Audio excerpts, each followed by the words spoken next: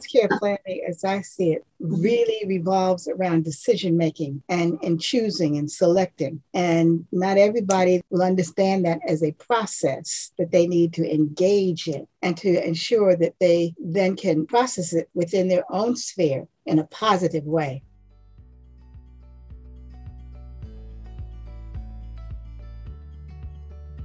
Hello, and welcome to What's Important to You, a podcast created by Montgomery Hospice and Prince George's Hospice Center for Learning with only one goal in mind, and that is to amplify the volume and reach of diverse voices in healthcare. My name is Terry James Taylor, and I am your host. I plan to give you intriguing insights on various topics, including end of life and grief. I want to open your minds to new perspectives on often overlooked topics. Welcome, everyone. Today's episode is The Power of Having an Advanced Care Plan, and we hope this discussion will help raise awareness about the value of preparing healthcare decisions ahead of time before they become necessary.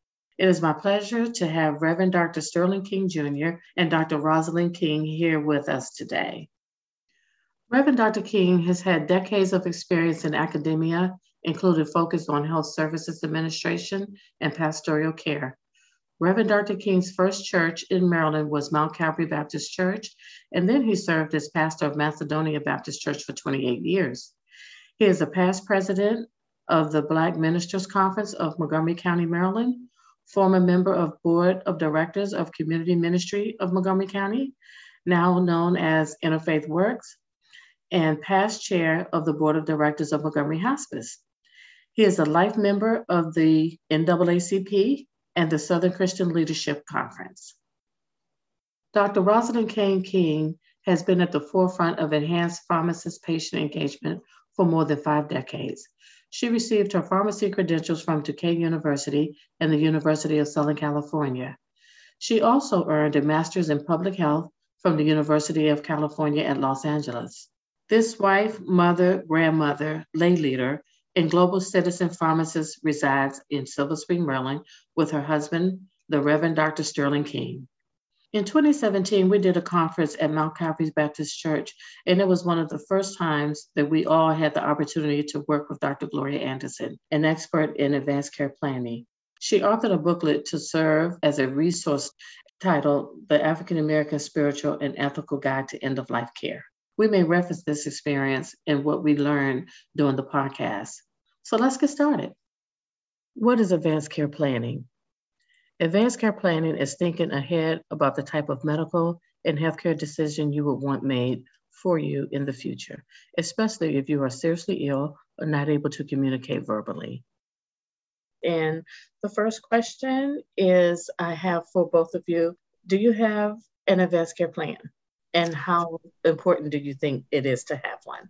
Well, the answer to the question is yes. Definitely. We have an advanced care planning. Ours may be a little different than what a lot of people have. We have irrevocable trusts, or revocable trust as some call it. And the revocable trust includes an advanced care plan, along with a lot of other wills, about 4 or 5 different versions of wills. But yes, we have an advanced care plan.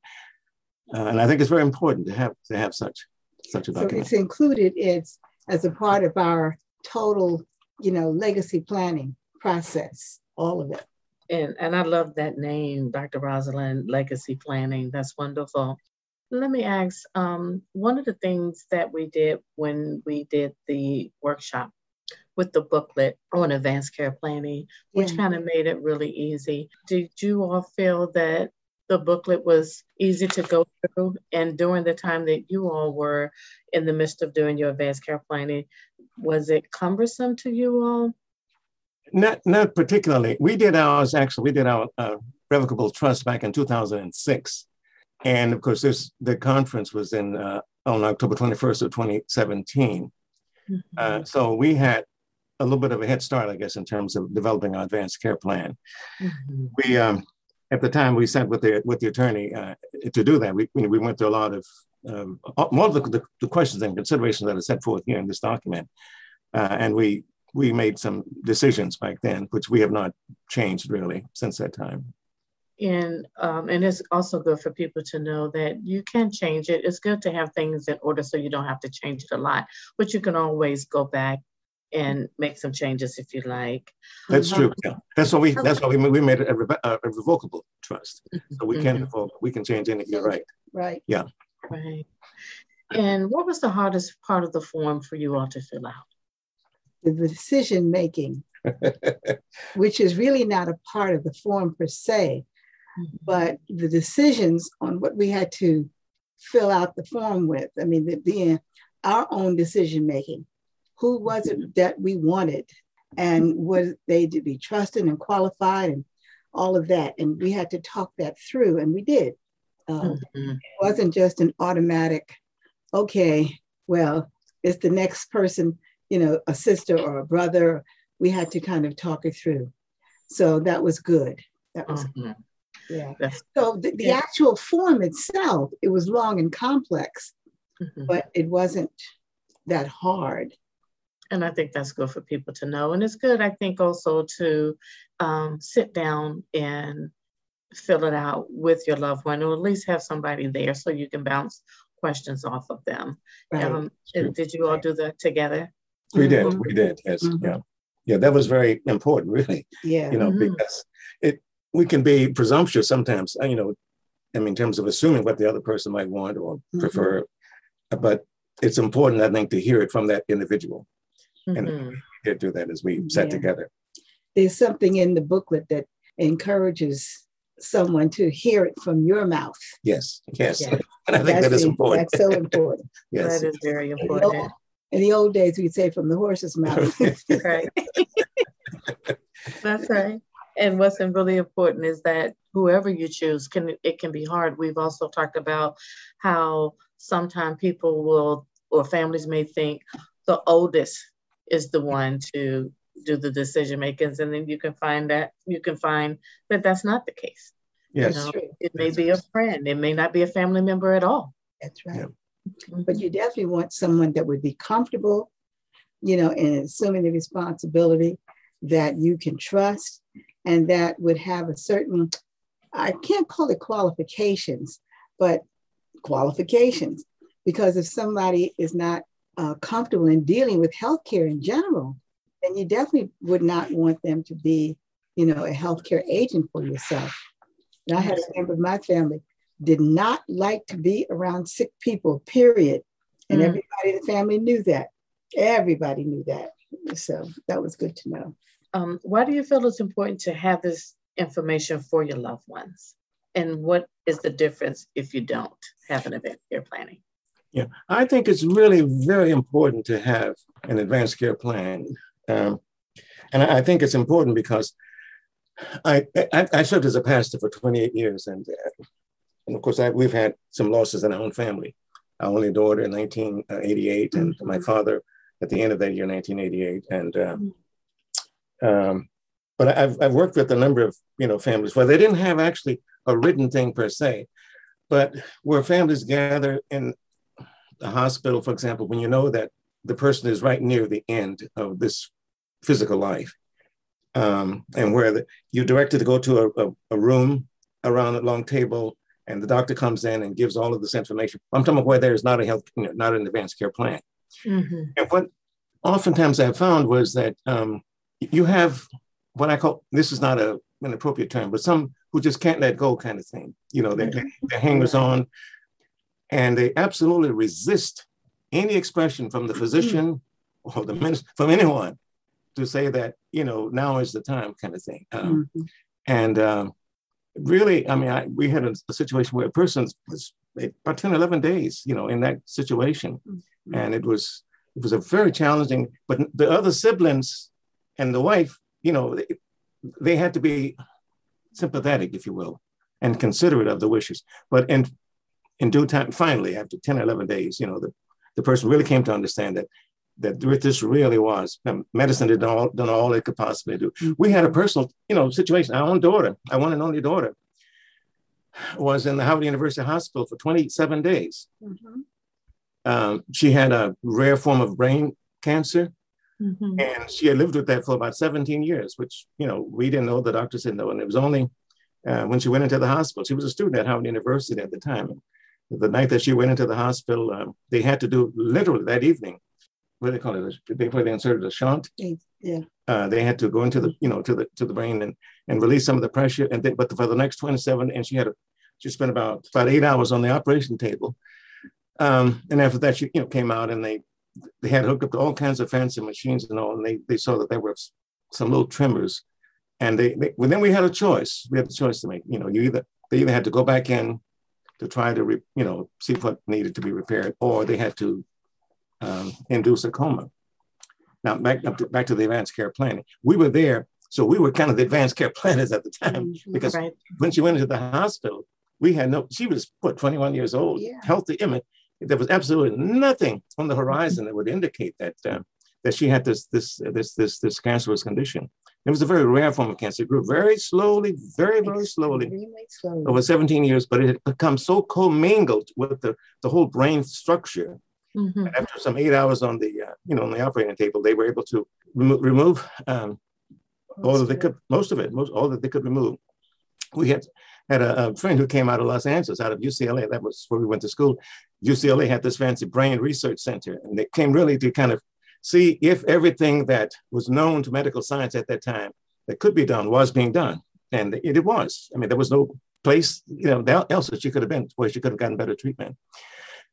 We were the advanced care planners on site. So finally what happened, they did something they call the test. The challenge test. There's a challenge test where they had a neurologist, neurophysicist, had about 4 people, and they hooked up to some fancy equipment. And as it was explained to us, what they would do then, they would momentarily disconnect the brain, the breathing, the whole ventilator system. And if there was still any life in the brain stem, there would be this sort of urge to try and breathe. You couldn't see it, but that machine would pick it up. And if that machine, all those fancy machines, did not pick up any, attempt at breathing, then the brain stem, you could safely see that, okay, this individual is deceased. It's the end of the line. Mm-hmm. Mm-hmm. And so when we, after we got that, those results, we were there when those results were administered. We were not in the room, but we were, in the waiting room. And then we felt a level of comfort. Of course, we had the chaplain from Howard University who came and did the last rites. At that point, I took our young son, he was 9 years of age at the time. And that was our way of saying that go. But we spent, for those 27 days, one of us was there 24 hours a day, 7 days a week. 24 hours a day, 7 days because, a week. When I was teaching in the daytime, she was there, so it worked out. But in due time, the Lord brings you to a point where you come to accept that it is God who gave, and it is God who has come to take it away. Amen. And it is He who teaches us how to say, blessed be the name. Be the Lord. Yes. Mm-hmm. Amen. Thank you. Thank you so much for sharing that and sharing that story with us. That's why we always say, when we're younger, those are the last thing on your mind. When you have children, that's the last thing on the mind. And so that is why we want to try to start the conversation as early as possible. I think sometimes we can have the conversation unknowingly or unbeknownst to someone, just asking particular questions, although you're young, would you want this? Would you want that? And just try to extract as much information. And I guess I'm only assuming at this point, but with minors, I would assume that that's what we could, as parents, write down. But the importance of having that advanced care plan, everyone just heard the importance of it, and you all had to do the work right then and there. So, yeah.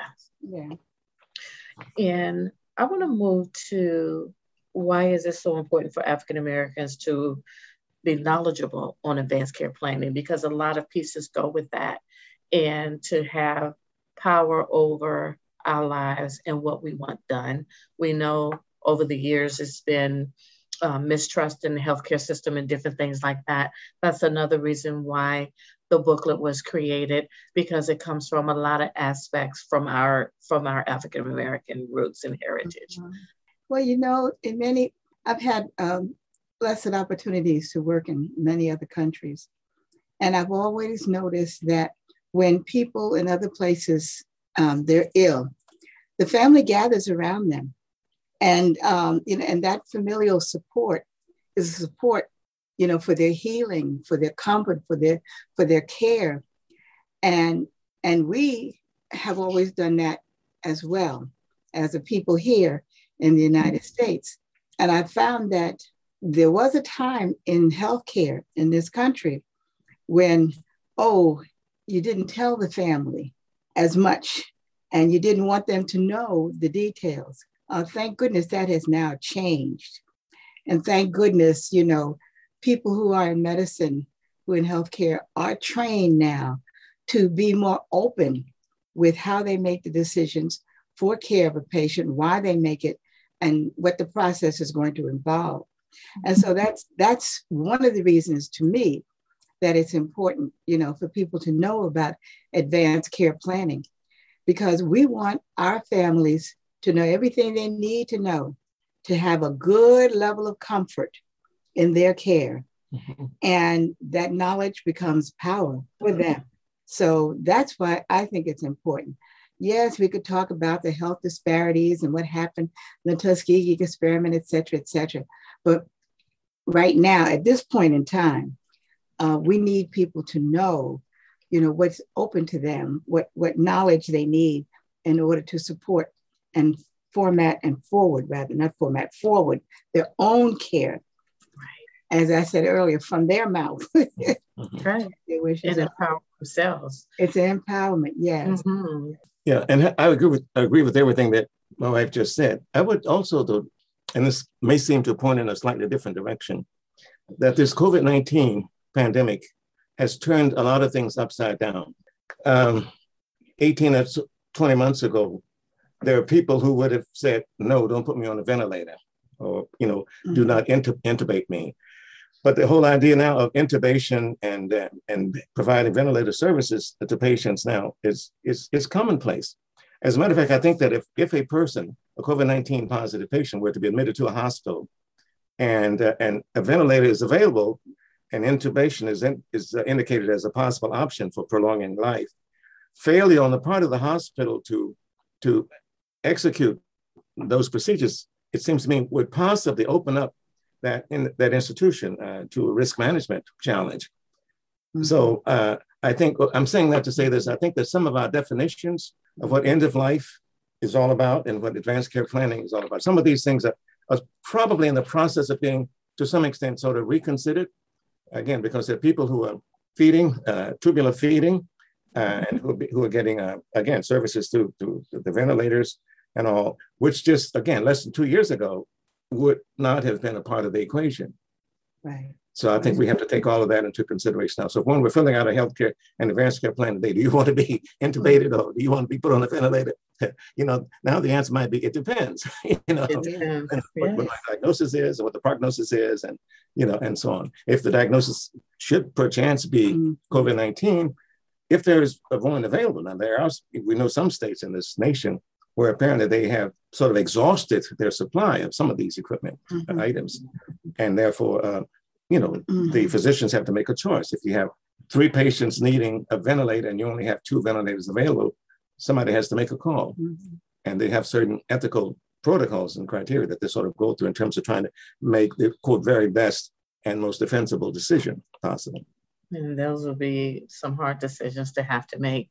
And I guess it would be helpful for them if those 3 people in per se had an advanced care plan. It would, yes, would help them out quite a bit. Yes. Yeah. So I'm a strong supporter of advanced care plan. I just want that to be advanced care planning. I don't know if I've indicated that very clearly before. I personally, support that. But again, I think this whole COVID-19 pandemic is kind of redefining the psychological orientation that people have towards some of these issues. Mm-hmm. But some of the basics still stand. Advanced care planning is an important way of approaching the realities of life. And this we need to embrace the realities of life. And one of those realities is that life will come to an end. Absolutely. Without any ifs or ands or buts. And in due time, you will leave this earthly house and you're going somewhere. But you're right. That is absolutely right. And being able to help make the decision as to how we want to live our last days is very important. And that's the importance of having an advanced care plan. So many, and I would say to you, Dr. Rosalind, you had mentioned that you're a pharmacist. I can only imagine how it could be in certain other countries or even here in the United States, all of the myths about the different meds. And I know we have to do a lot of training in our environment sometime on the morphine. So I would like to pose a question to you when it comes to the different medicines that people are fearful of. How can that be wrapped into as well in the advanced care plan? Well, I don't know if I'm at the point where I can speak to the specific medicines because I'm not an oncology pharmacist, of which there are many. But I really think that there are many myths associated with the use of some of the drugs, such as morphine, because we have heard so many things about it in terms of its relationship to street drugs, its relationship to just the whole aspect of narcotics. But people don't understand the wisdom of its use at this particular time in life. And see, when you're doing advanced care planning, that's a point of knowledge that can be pulled in to have people understand. Right now, there is not that level of comfort in many communities with the use of medications during the end of life. And I think that does need to be increased.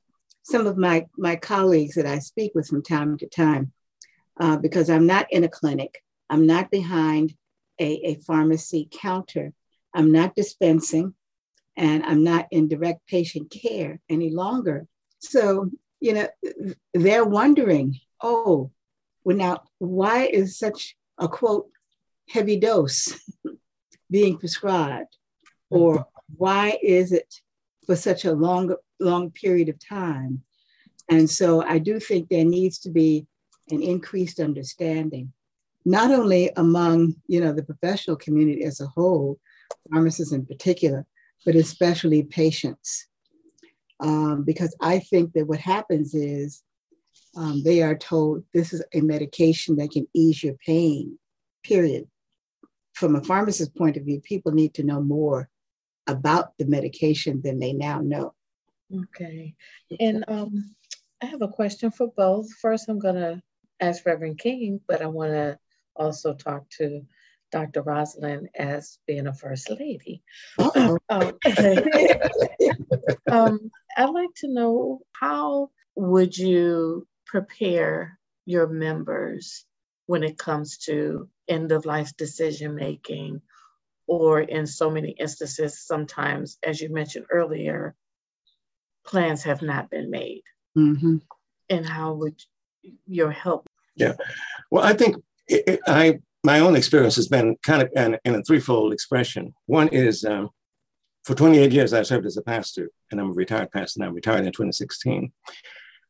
But I still preach. I did a funeral. In fact, I did a eulogy. But so the threefold thing would be, number one, from time to time, when I was pastoring and as we have occasion to preach now, you're able to just remind the audience, everybody who is a part of that congregation on that occasion, that this earth is not our permanent home, that we all carry this treasure in an earthen vessel.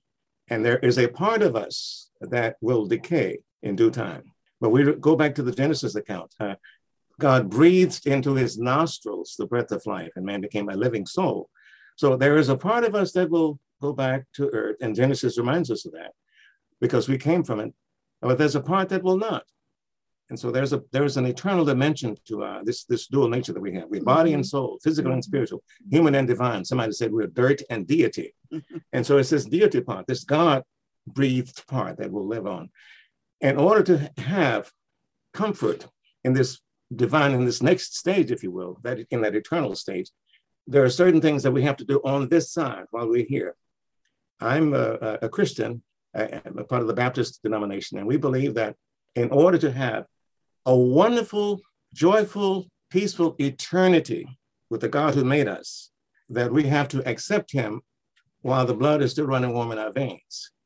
And we have this information recorded in the scriptures, Romans 10, verses 9 and 10. If thou shalt confess with thy mouth the Lord Jesus and believe in thine heart that God has raised him from the dead, thou shalt be saved. For with the heart man believes unto righteousness, and with the mouth confession is made unto salvation. So from the Christian point of view, you have, this is the second dimension here, that you have an eternal home, and that eternal home is going to be with God Almighty who made you. I guess that those would be the main, I said three, but that's, you got two parts. How do I prepare my audience for that? Through some sermons. How do I prepare my audience for that here? And then when I'm around the table, as I've been on various occasions with the family and the doctor, the head of the table, trying to really give all of the appropriate information to the family. And if you speak right at the end, because sometimes you have, among family members, something less than a consensus, as to whether now is today, now, should we pull the plug or is it tomorrow, and that I've seen this go different ways. Sometimes, it may be another before the end of the day, the next 24 hours, but once, up to 10, 11 days, and finally, it was put. But one of the good things from that, though, is that a sense of unity, I think, was preserved in the family. Because I've seen also some occasions where, somebody felt that it was short-circuited and there were some emotional scars, I guess, that were inflicted. There was something that was inflicted that took a while before the communications got restored. And that's what you really want to try and avoid, because if in the final analysis, if they don't have an advanced care plan, if there's not been any advanced care planning, then they're doing it on the spot there, and that is not always an easy thing. There's a degree of emotionality that comes in.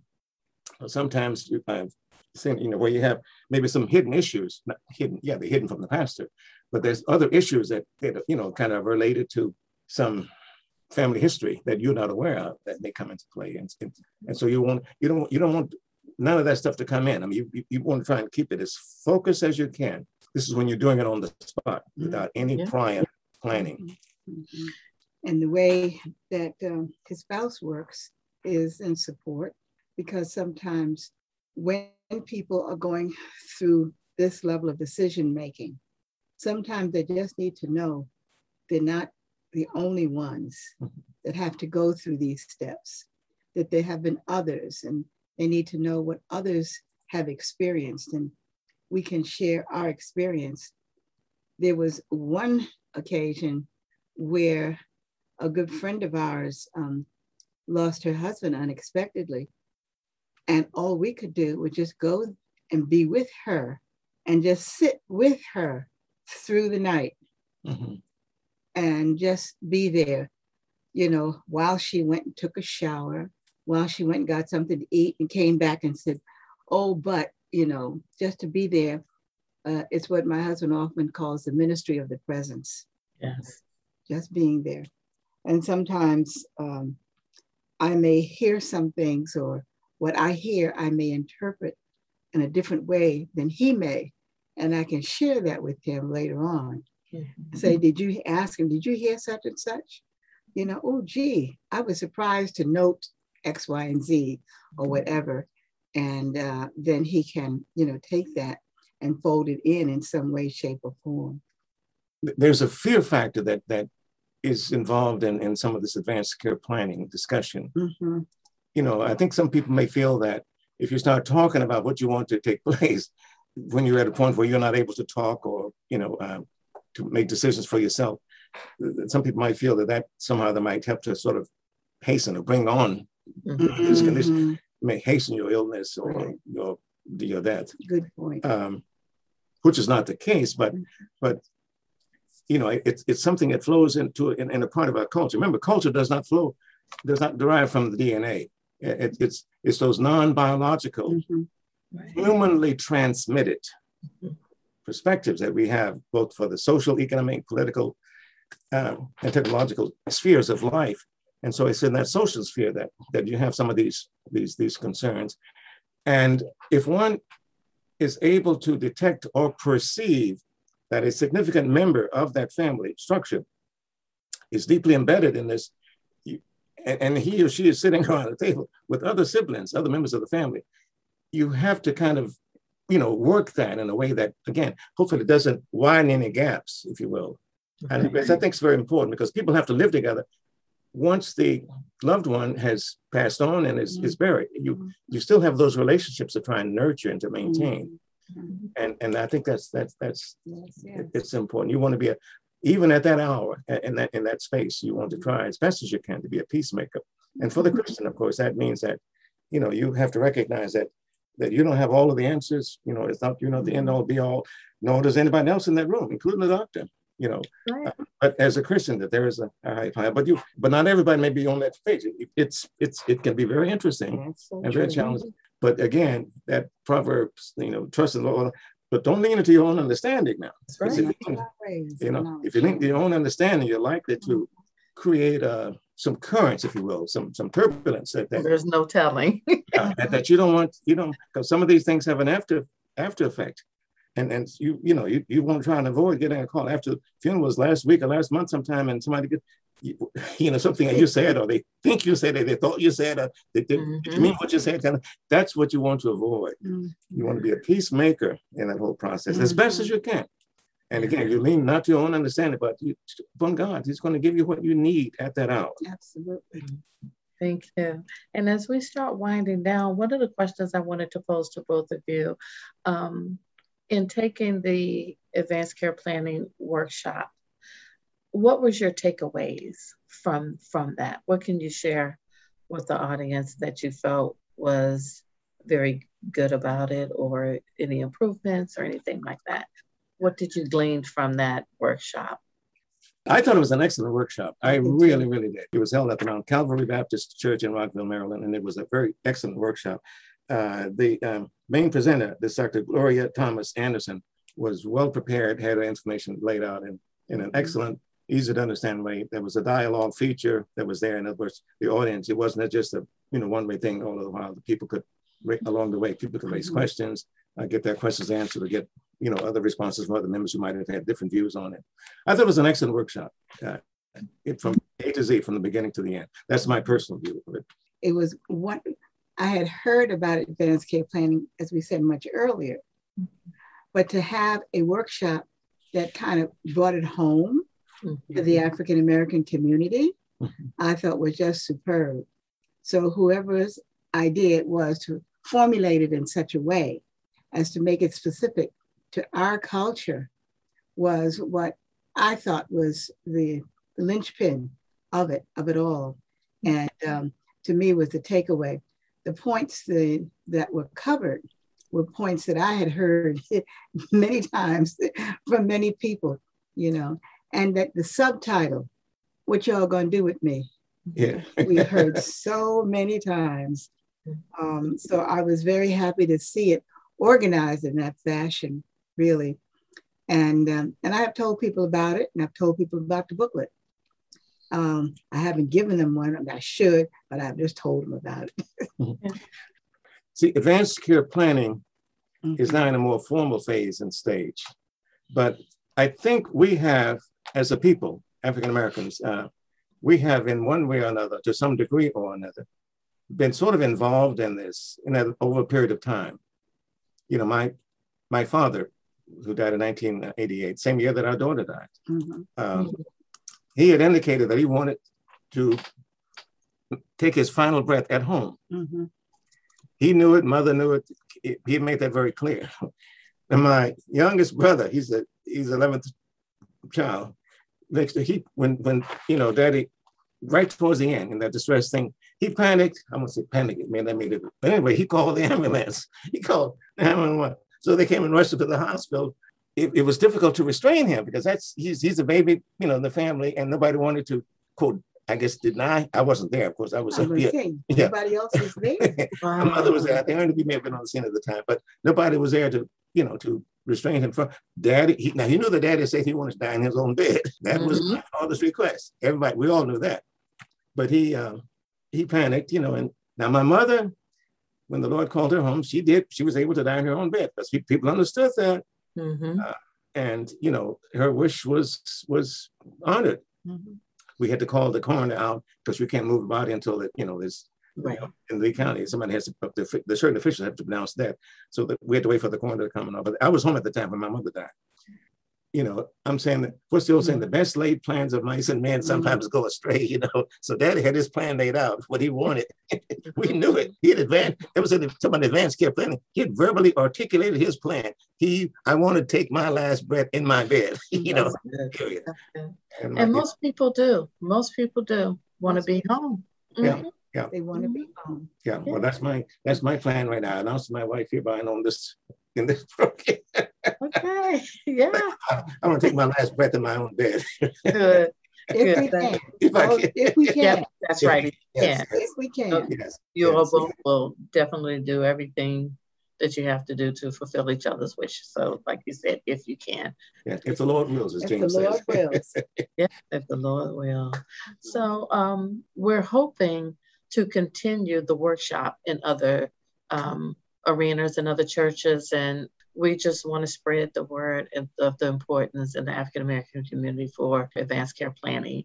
Mm-hmm. And you're right, both of you are right. When it came to the pandemic, has been an influx in people filling out their advanced care plan. Mm-hmm. So, in all the turmoil, there was still something good in having to deal with the pandemic. Mm-hmm. People started paying attention to what matters most. Mm-hmm. Yeah. Mm-hmm. Well, and people are being asked about it more. Mm-hmm. They're being asked about it. So health professionals are wising up, so to speak. They're including that in their early discussions, you know, in their encounters with patients. Mm-hmm. And that is great. That is great. It is. Mm-hmm. Okay, well, I'd like to thank Reverend Dr. King and Dr. Rosalind King for being our guest today. And just to let you know, our website has an area dedicated to advanced care planning where you can easily access resources to help you start the process. Please visit us at www.montgomeryhospice.org/ACP for more information. Thank you to our listeners.